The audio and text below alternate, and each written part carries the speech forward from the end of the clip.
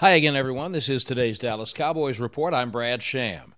Preseason games, particularly openers, usually have a mixed bag of results. The Cowboys' loss to San Francisco was no exception. The bad news, no touchdowns, a missed field goal, porous defense by the second and third units. One thing to build from, the play of backup quarterback Cooper Rush. The stats don't tell the whole story. Rush played with poise and made good decisions. And when a quarterback isn't starting, probably knows he's not finishing, he has to look at other evaluating points besides getting the win. We want to make good reads, good decisions. Are we moving the ball? Are we converting third downs?